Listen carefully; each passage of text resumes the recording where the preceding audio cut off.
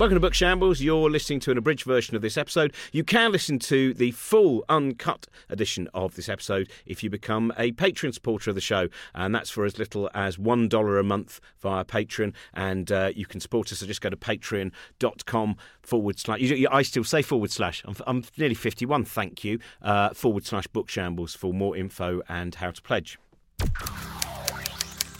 Hello, welcome to Book Shambles, producer Trent here. This week's episode was recorded back at the end of January when we were in Bristol for the Slapstick Festival.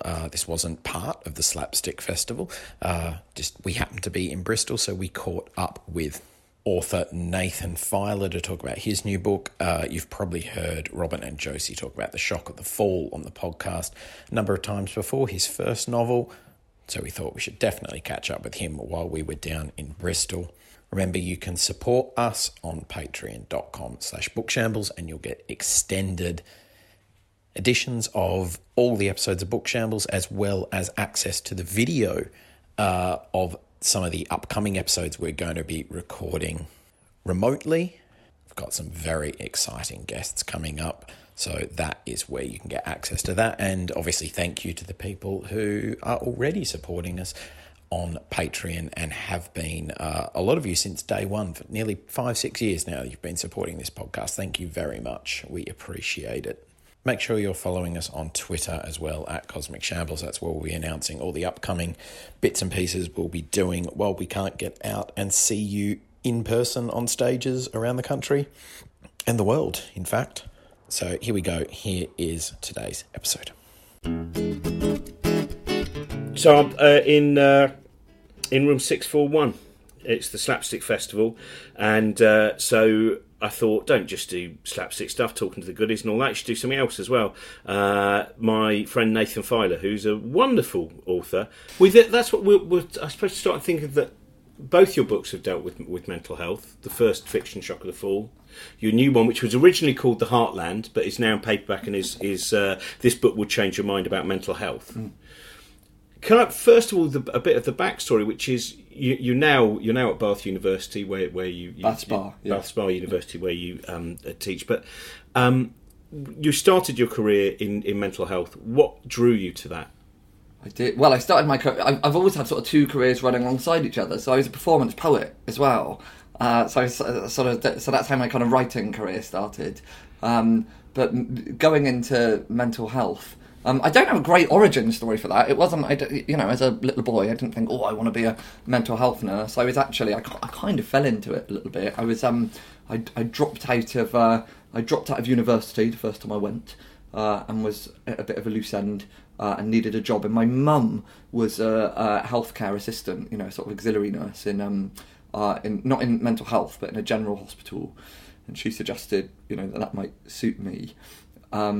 And actually, just a brief aside, I go around now and give these sort of, big fancy lectures, and I often talk to roomfuls of doctors, medics and people. And I've sort of I've had the thought and made the point that if my mother was a doctor, she might have suggested a career in medicine would suit me, but she was a healthcare assistant, so she suggested healthcare assistant might suit me. So there's a broader kind of social discussion there. But anyway, I did go into that and worked as a healthcare assistant, would spend a lot of time emptying catheters, wiping bottoms, and because this was, 20 years ago more, and because I didn't have the responsibilities of being a qualified nurse at that time, I also got to spend a lot of time sitting with people who were afraid, holding their hands, listening to their stories. And it was that for me was sort of a more satisfying part of the job than the wiping the bottoms and the emptying the catheters. Although I will say, Robin, there is something uniquely satisfying about emptying a catheter bag if you've never done it. But it was those conversations that gave me more purpose, and that sort of led me into mental health. Then a colleague of mine said, "Oh, there's these other types of wards," and and sort of moved into psychiatry. And I tell you, the first time that I worked in a psychiatric unit, it was this in Bristol. In a hospital called Blackberry Hill Hospital. Lots of it's closed down now, and it was a sort of ugly 1950s sort of block of a drafty block of a building. in beautiful grounds, actually, in like the sort of green and leafy grounds of what was once a sort of Victorian lunatic asylum. Say what you will about the old asylums, they often had very nice grounds. Well, that's what I've not. I was talking with someone yesterday who's worked in mental health, and I never think of what the word asylum actually means. That the initial, was it late 18th century that the idea was set up by was it in any way involved in Quakers, which was the idea that it was to offer people asylum in the same way, sure. And then the model starts to fall apart. And now it's got a completely different connotation, hasn't it? So then, interestingly, all of the language of mental health, which is a big part of this book, and the controversy around the language, how that term is going to take on a completely different meaning. But anyway, to cut a long ramble short, I went into one of those wards, and I really just didn't know that places like that existed outside of One Flew Over the Cuckoo's Nest, outside of what I'd seen in my parents read sort of tabloid newspapers when I was growing up, and outside of that. So it's a real kind of wake up call to go, oh, this is a reality. This is a reality for lots of people. Well, you mentioned One Flew Over the Cuckoo's Nest, and you made a very interesting Radio 4. Was it placed in the archive hour? I can't remember which slot it was actually placed in. Yeah, it was archive on 4. Yeah. And it was where you talked. The opening of that was a discussion about especially the film of One Flew Over the Cuckoo's Nest, because I suppose that's what most people will know. How unhelpful that has been in terms of many people's idea, not merely about institutions, but also about things such as particularly ECT, which is and that is very. So when did you, is there a point from the young person who walked in to, can you in any way chart the changes of your expectations of what you would see when you went into rooms filled with people with different mental health issues? And what you learnt in that time, when you left there, how much of a change in terms of your understanding of human beings with mental health issues? Well, that's a big question. It is a huge, and I know also it's probably very hard, because I imagine it wasn't. There's not some Damascene moment. No, but I just wondered how much you remember who you were when you went in, and your attitudes, and they might not have changed very much at all. I think probably things like kind of seeing kinds of suffering that would have been very shocking and disturbing for me at the beginning, I suppose to an extent became a bit more normalised, so certainly that was a shift. Of course, the danger with that shift is go too far that way, and that can kind of lead to apathy and burnout and these things as well. So, but certainly, that is something that happens. But for me, I think the most significant changes in the way that I think about and conceptualise this concept we call mental illness, it's probably happened since I left psychiatry, because when you're in it, when I was working as a nurse, you look through a particular lens. You are part of a biomedical system, biomedical, psychosocial, but it's got a big kind of, we medicalise distress and we treat it through medicine, sort of broadly thinking of suffering as a kind of chemical imbalance to be treated by other chemicals, that is a big part of what we do. And it was really since stepping away from that and in researching this book will change your mind about mental health, or the Heartland, whatever, that I began to really challenge that and reflect on what I was involved in on the wards, and to see some of that a bit differently. Yeah.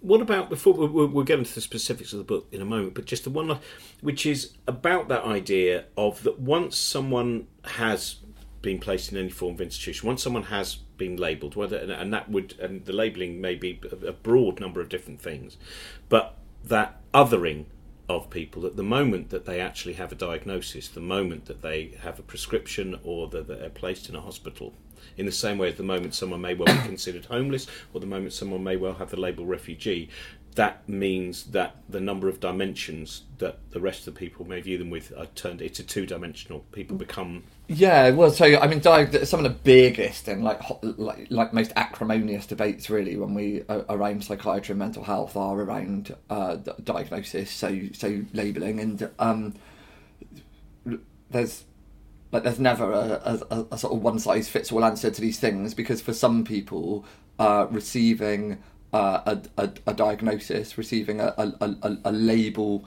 to help them understand and to explain the difficult experiences that they are having, can be like really helpful. Yeah, like receiving, being told that this very disruptive, distressing experience you've been having is bipolar disorder, might make a person feel much less alone. They know that it's not just them. It might open doorways to pathways of care and so forth. So that can be certainly that can be a very positive thing.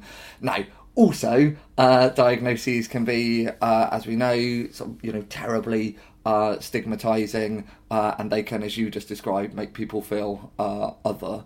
And some of the kind of treatment and prejudice they then experience might be worse than the symptoms that led to them having that diagnosis in the first place. Now, you could argue, couldn't you, that even if a diagnosis is unpleasant to receive, it would still be the right thing to give somebody. Say, for example, if somebody has cancer. Yeah? So, like, nobody wants to receive a diagnosis of cancer. That's a horrible diagnosis to receive. But that wouldn't be a good reason for a doctor not to tell someone they have cancer if they do.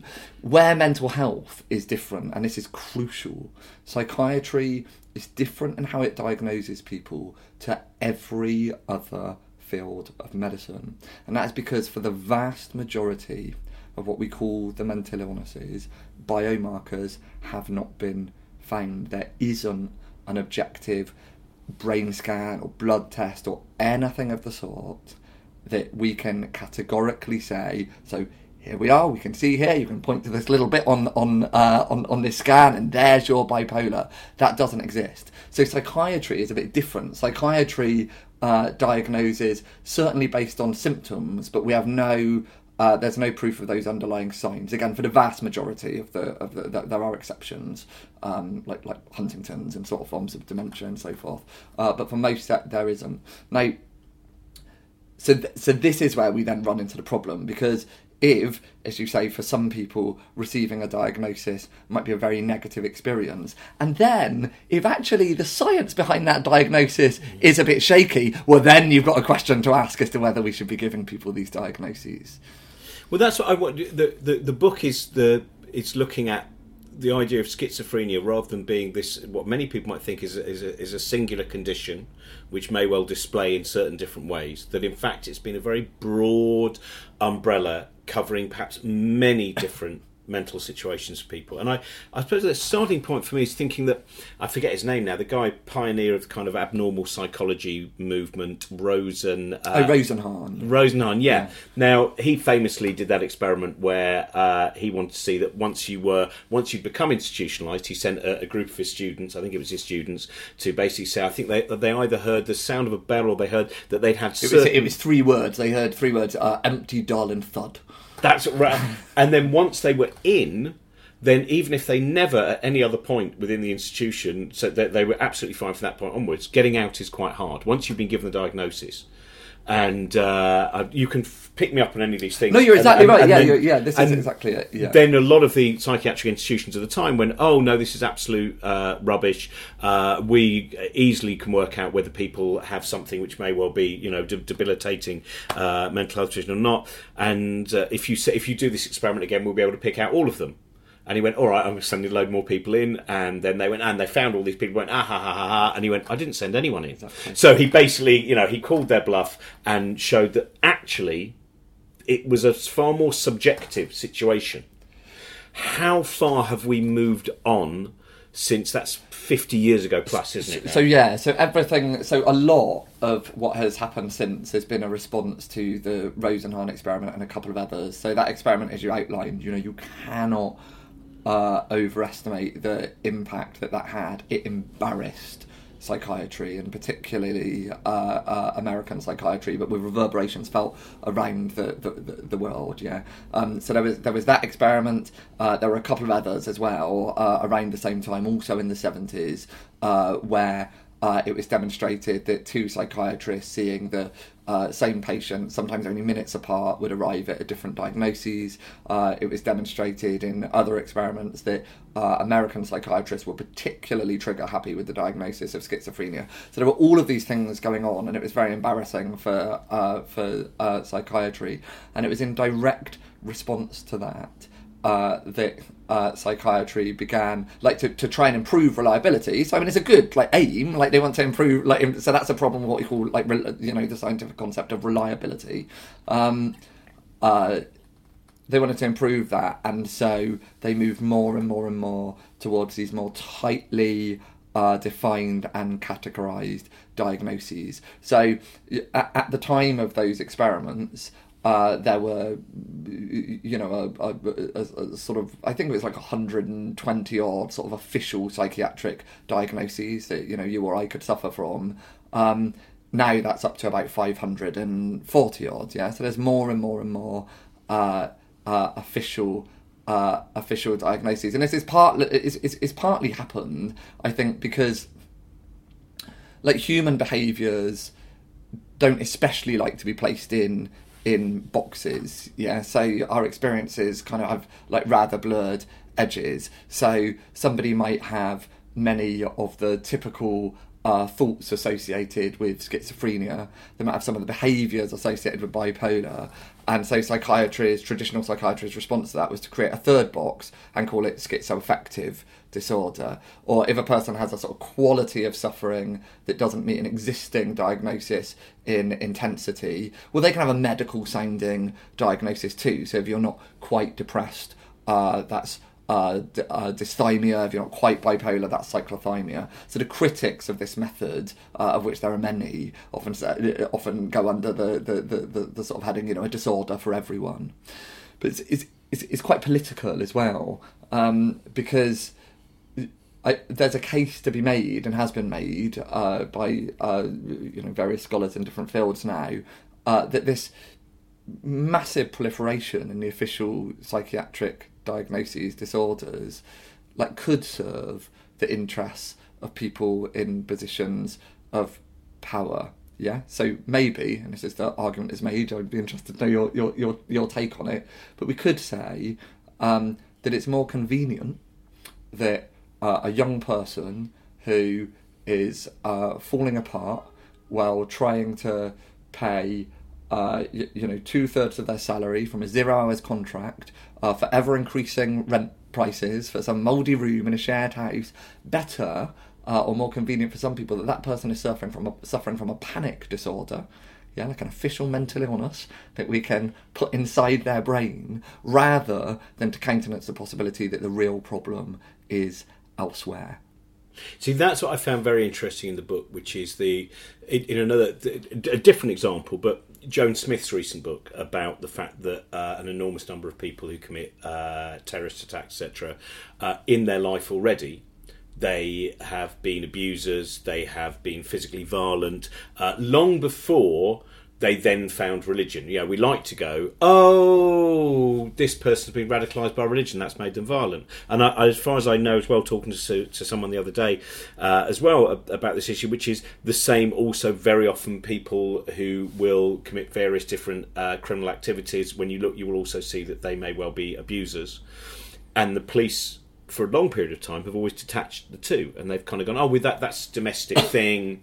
And, there's certainly been a history of just, well, we can't really get involved. And that actually what happens there is connected to other actions, the idea that they're separate. And I think that's what I found fascinating about it, is that here's schizophrenia, and it seems to be entirely, some of the case studies you talk about here, I say case study, some of the people who interview, some of the people who, terrible suffering and loss, what they're dealing with as human beings in terms of everyday life is not taken into account at all, it seems. No, and I think that's that can be one of the problems. As soon as you use one of these diagnostic labels. And I should say, like, I'm not like completely against them. There are people I interview, people who are. You know, I'm just interested in exploring all of the views out there. But I think certainly you could make a case that you know, these labels create a kind of pseudo explanation. So you know, you could say it stops you investigating any further. So you might say, oh, no, my child's behaviour is explained by their diagnosis of ADHD, and then they've just sort of got ADHD and that explains it, and then it stops you, like, maybe exploring what else might be going on in their lives that's resulting potentially in that behaviour. I mean, ADHD actually, you know, so to just go off on one, I think that's a really interesting one as well, because that's one of these diagnoses that just like exploded in the mid-90s. You know, it reached a point, I think, where sort of 13% of American teenagers were diagnosed with this, and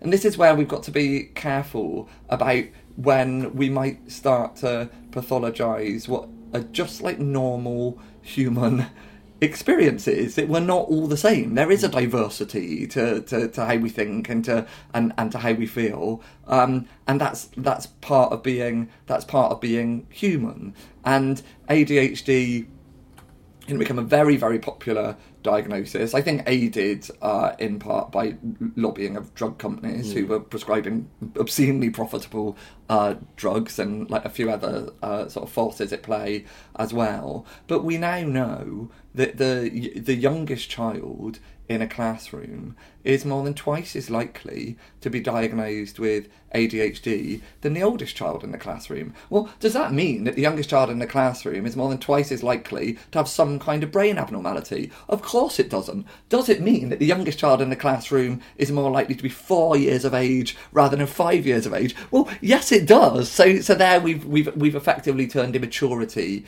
into a disease. And actually, I'm trying to think of his name now, but the guy who was at the forefront really of the explosion in the ADHD diagnosis by adding it to one of these diagnostic and statistical manuals that they have in the US, he's now at the forefront of the campaign against it. Wow. Sorry to interrupt your podcast, but I just quickly wanted to let you know about the thing, which is that Book Shambles and the Cosmic Shambles Network exist thanks to generous pledges of our listeners on Patreon. If you want to support the podcast and what we do, tiers start at just $1 a month and you'll get all sorts of goodies thrown in. So go to patreon.com/bookshambles. So if we want to think about how delusions might be an extension of something we're doing all the time, to survive and navigate in the social world is no mean feat. Yeah, like we've got to be as human beings alert at all times to potential dangers, and the key word there is potential. Yeah, there's no point being alert to a danger after it's already happened. Yeah, so we are constantly looking around to take preventative action, and I cite a couple of theorists who write a lot about this. They're called Joel and Ethan Gold, and I write about them in my book. But they give an example in their book, a brilliant book called Suspicious Minds. And they say, you know, imagine that you are walking down an alleyway in an unfamiliar town late at night, and you hear a noise behind you. Well, that noise might just be the rustling of some leaves, but it might also be the careful footsteps of an assailant who wants to cause you harm.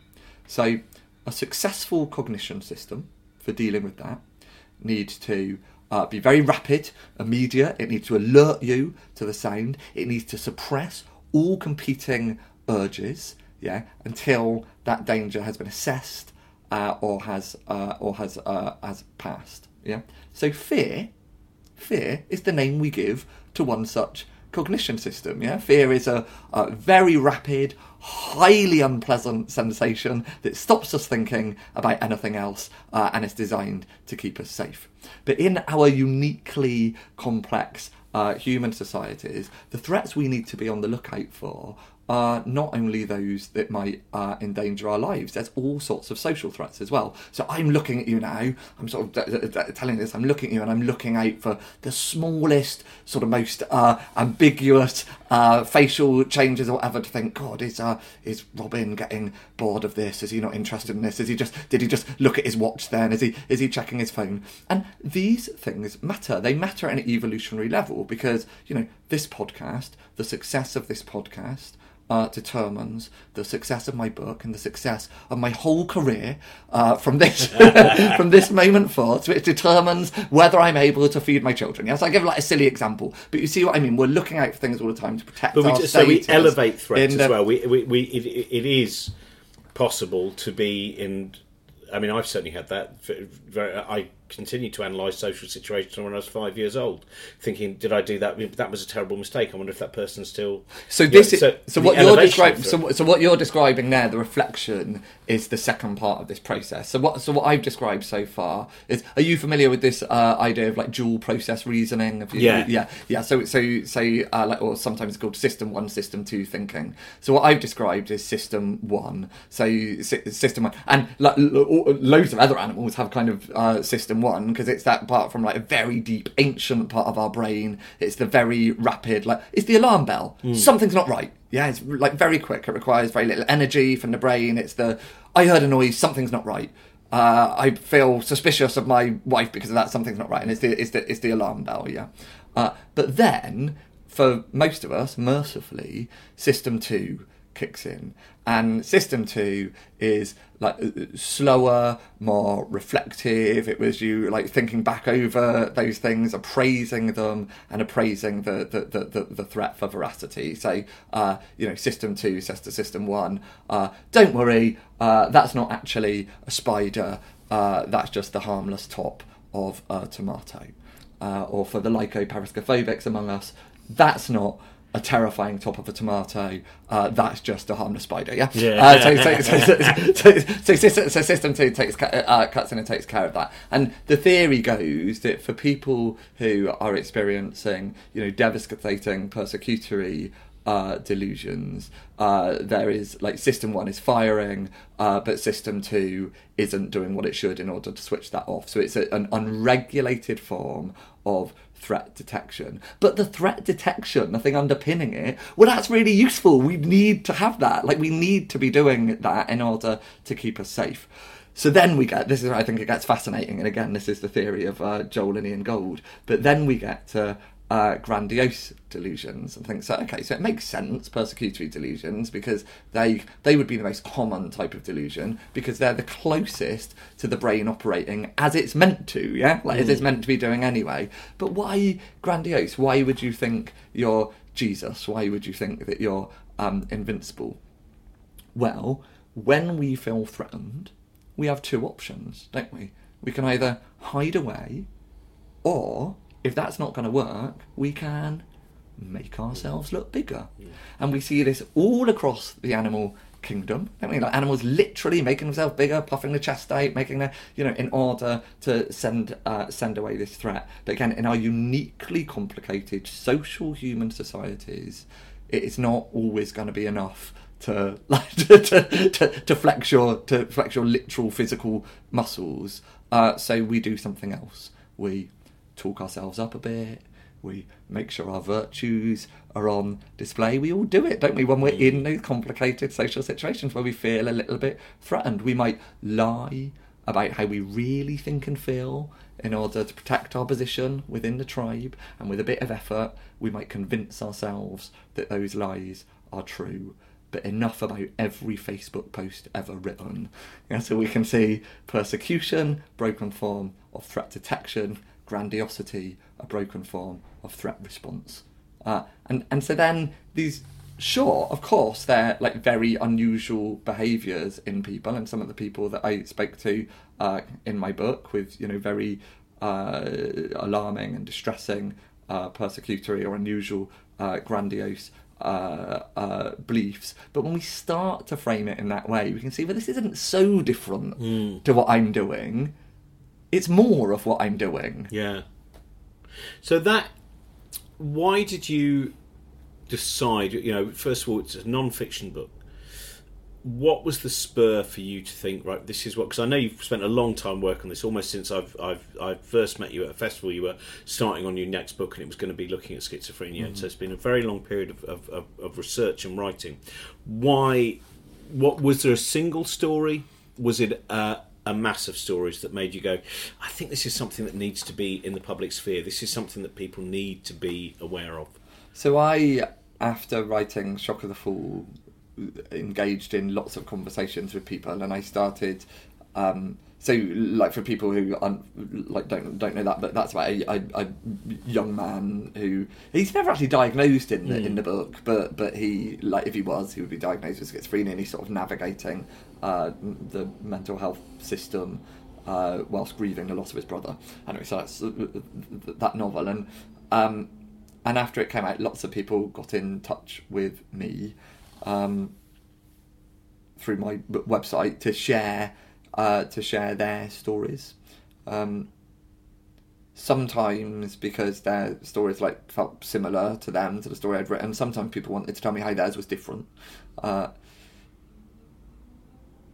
And I wrote back to people and started dialogues with people and conversations, and I was meeting more people through going around and talking about the Shock of the Fall at book events and so forth, and just found myself engaged in lots and lots of conversations, and some of those conversations sit right at the heart of this book. So though it has all the theory side of it, and the ideas around delusions as we've just been talking about, most of the book tells 5 stories of people living in the shadow of that diagnosis.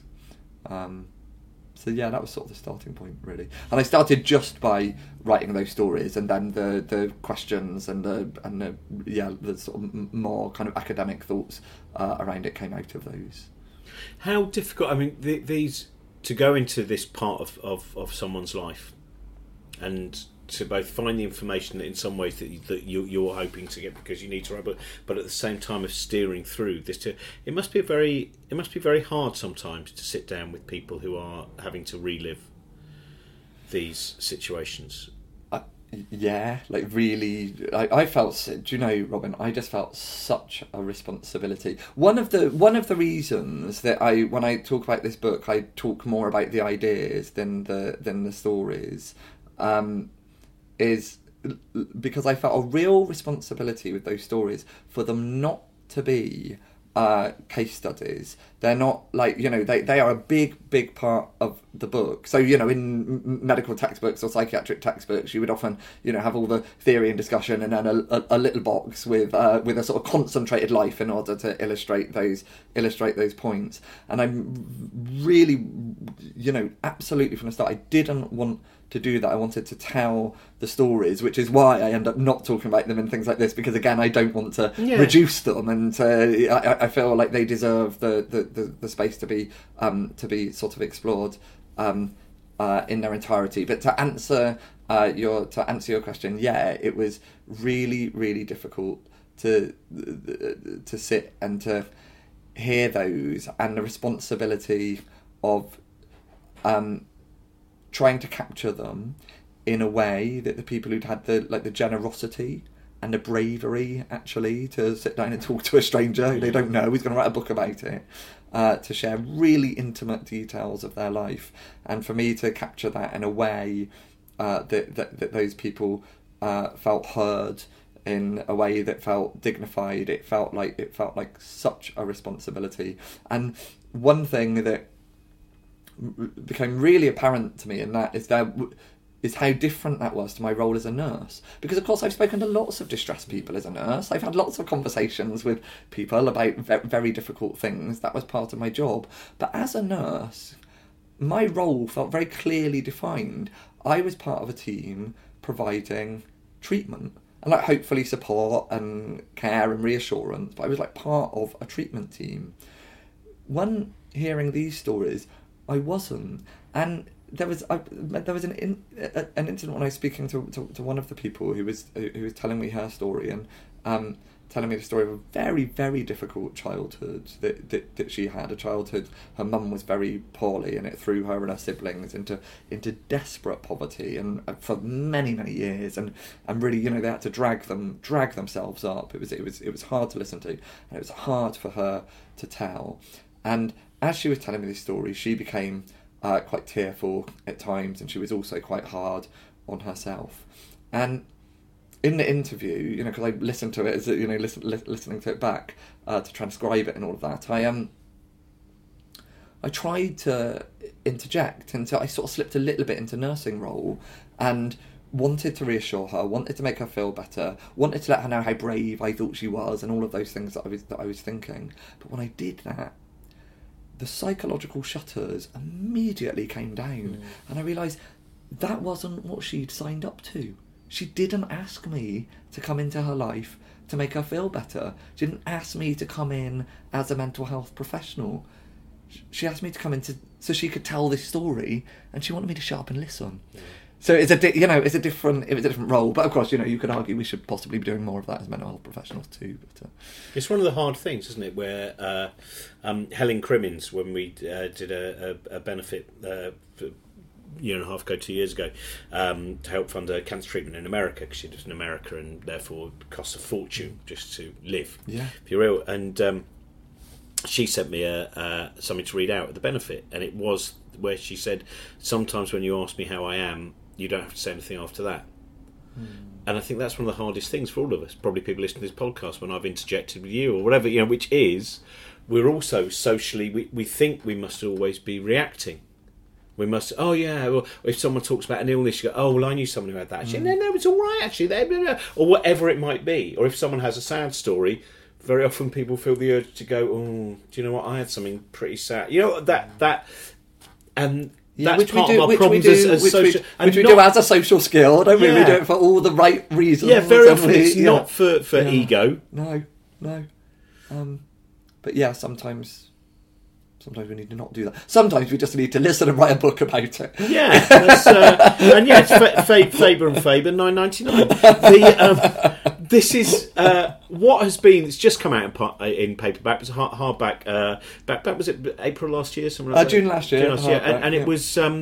What's been the reaction in terms of from people? When I say in mental health, I mean both those who work in mental health and those who may well be, you know, treated within the system. Have you had much reaction? I have, and I was really nervous, more than nervous, scared at the point of this book coming out, and I think, like all authors will, and I mean, I don't know what your experience is when your last book came out. Did you have the fears? Yeah, we have the fears, don't we? It's like, it's exposing, and you're like, suddenly putting yourself out there and feel very vulnerable. So I had, like, all of those that I think would come with putting out any book. And then I had, for me, additional fears this time around, because I knew that I was digging into these, you know, very contested, controversial debates where people have strong opinions, you know, very strong opinions, and it can become really acrimonious. I think, which I think is terrible. You know, I think often those acrimonious disputes are between professional guilds, and they need to, like, stop doing that and think about, like, why we're all doing this and turn our attention back to the people who we're trying to help. But anywho, I was aware that I was putting a book out into that terrain, but I've been delighted with how it's been received. I think people have received it as it was intended, which was to not be a polemic, not force my views or any particular ideology upon the reader, but to go, look, here's some stories of people's lives, and here's what it might tell us about this concept of mental illness, but also about being human and about ourselves. And I think I think it's been received in that way. Brilliant. So this book will change your mind about mental health. That's available now. I highly recommend reading Shock of the Fall. And if it's still on there, I don't know if it's still, very often BBC Sounds keeps these things now, but your archive on 4 about mental health. It is up there. It's called The Mind in the Media, it's called. Well, it's that's fantastic. Thank you very much. You may now leave room 641. Thank you very much for listening. Hope you enjoyed that. Back next week with a new episode. Patreon.com/bookshambles is the place to go to support us. Thank you if you already do so. Welcome if you've just joined us. Have a great week. Be smart, stay safe. Take care. This podcast is part of the Cosmic Shambles Network. Josie Robbins' Book Shambles was produced by Trent Burton of Trunkman Productions.